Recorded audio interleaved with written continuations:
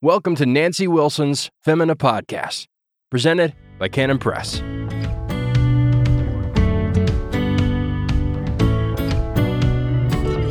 Welcome to the Femina Podcast. This is Nancy Wilson. Thanks so much for joining me today. Today, the topic is about hard times. Again, I know it keeps coming up, but it keeps coming up in the scriptures. Have you noticed? As I was reading through Deuteronomy for the Bible Reading Challenge, you saw it as well, I'm sure, if you're joining us on that Bible reading plan. But in Deuteronomy 8, I was just really encouraged. And so that's why I'm bringing it up again, because it seems like the hard times don't just quit coming, do they? It could be a broken water heater this morning and cold water. It could be sickness, plenty of that going around. It could be financial hard times, just so many different kinds of hard times. Jobs, it's hard times for jobs. It's just, there are plenty. And I don't think there's ever been a time in history where there were not hard times. So we can all say, welcome to the human race. But let me read a few of the verses in Deuteronomy 8 that apply to this. First is verse 2. And you shall remember that the Lord your God led you all the way these 40 years in the wilderness to humble and test you, to know what was in your heart, whether you would keep his commandments or not. And then in verse 5, you should know in your heart that as a man chastens his son, so the Lord your God chastens you.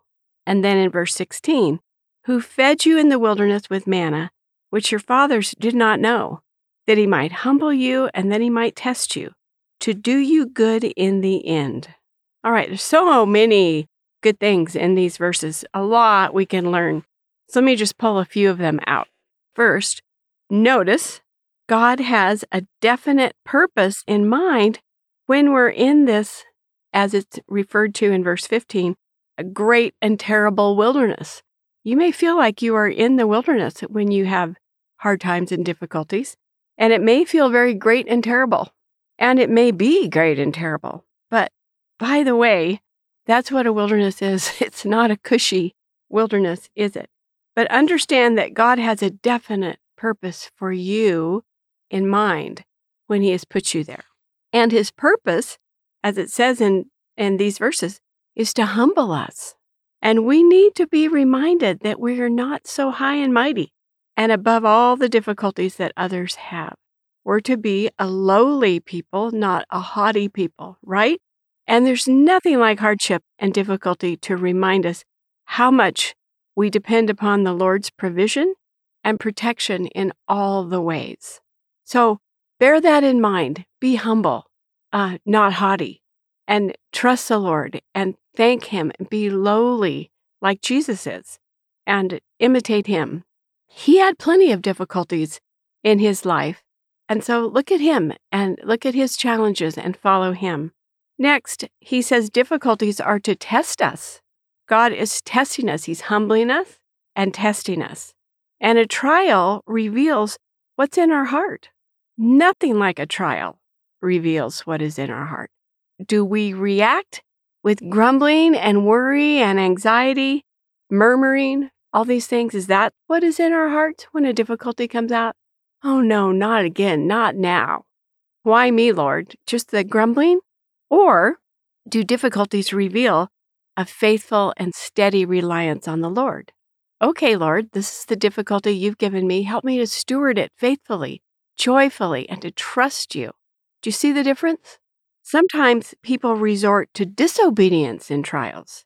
They cut corners. They disobey the commands that God has laid out so clearly for his people. So in a trial, take pains to show the Lord that you want to obey him in every way. You're not cutting corners. You're not resorting to disobedience. You are going to be faithful and steady and obedient. Next, God reminds us who he is. He is our great and good Father, and we are his children.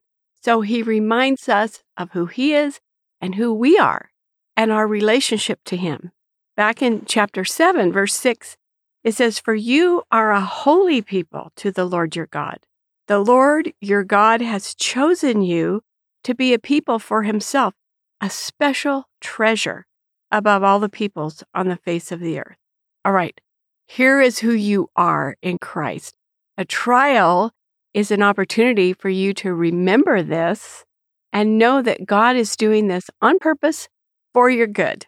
He has placed His love on us. He has chosen us. He calls us His own special treasure. Now think about it for a minute. Your own children, aren't they your own special treasure?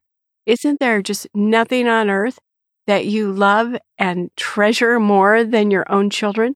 Well, that is just a faint picture or reflection of how God feels about us, His people.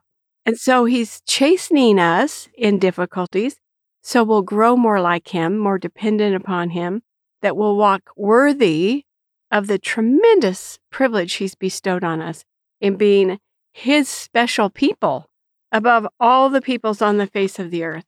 I think when you see the sad people who are lost around us in our culture and so confused, they don't look like they're related to God at all, do they?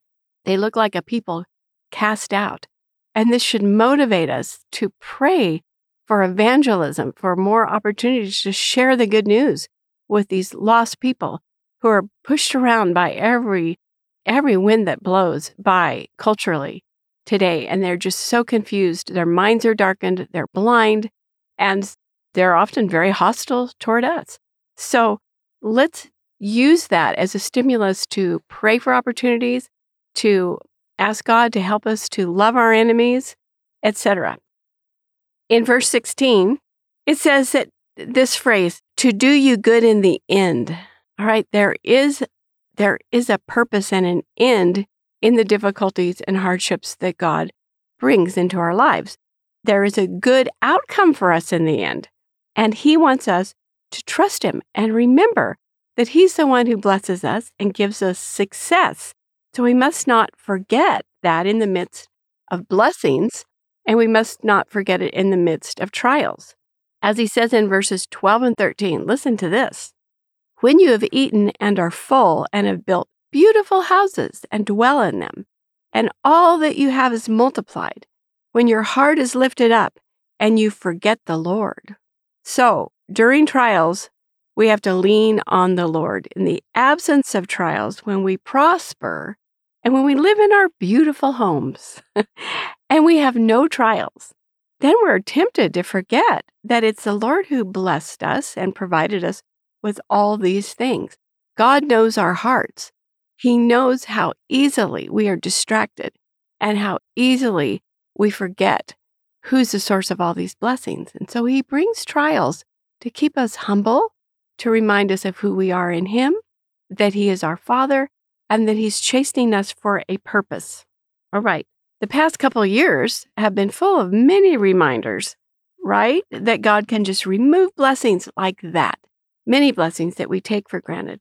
But what a good opportunity it is for us to remember who we are, who He is, and know that He is testing us and humbling us for our good. He wants to see that His people are faithful and grateful, not forgetting Him, but rejoicing that we're His own special people, set apart to bring Him glory. Mothers, this is something you need to be teaching your children all their days. As they encounter their little troubles, you teach them how to manage their troubles, to remember who they are, and that this is all working for good, and that they're growing up in Christ, and they're learning to be brave and to trust the Lord. And this is just so important. You're to live this before them.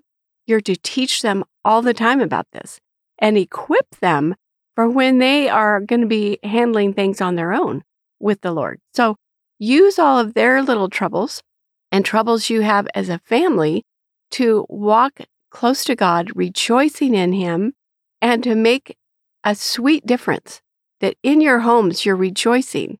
It's sweetness and light. It's not misery and discontent and grumbling and complaining, but there's a spirit of real joy and thanksgiving in the midst of difficulties. So, glory in your trials, glory in prosperity, glory in sickness, glory in health. He is making us. He's shaping us. All these tests are for our great good. So pass the test, endure the difficulty, even if, and especially if, it seems like a really great and terrible wilderness that you're traveling through. God bless you. Thank you so much for joining me today. If you enjoyed this episode, be sure to check out the book Psalms for Trials by Lindsay Tollefson. Order today at canonpress.com.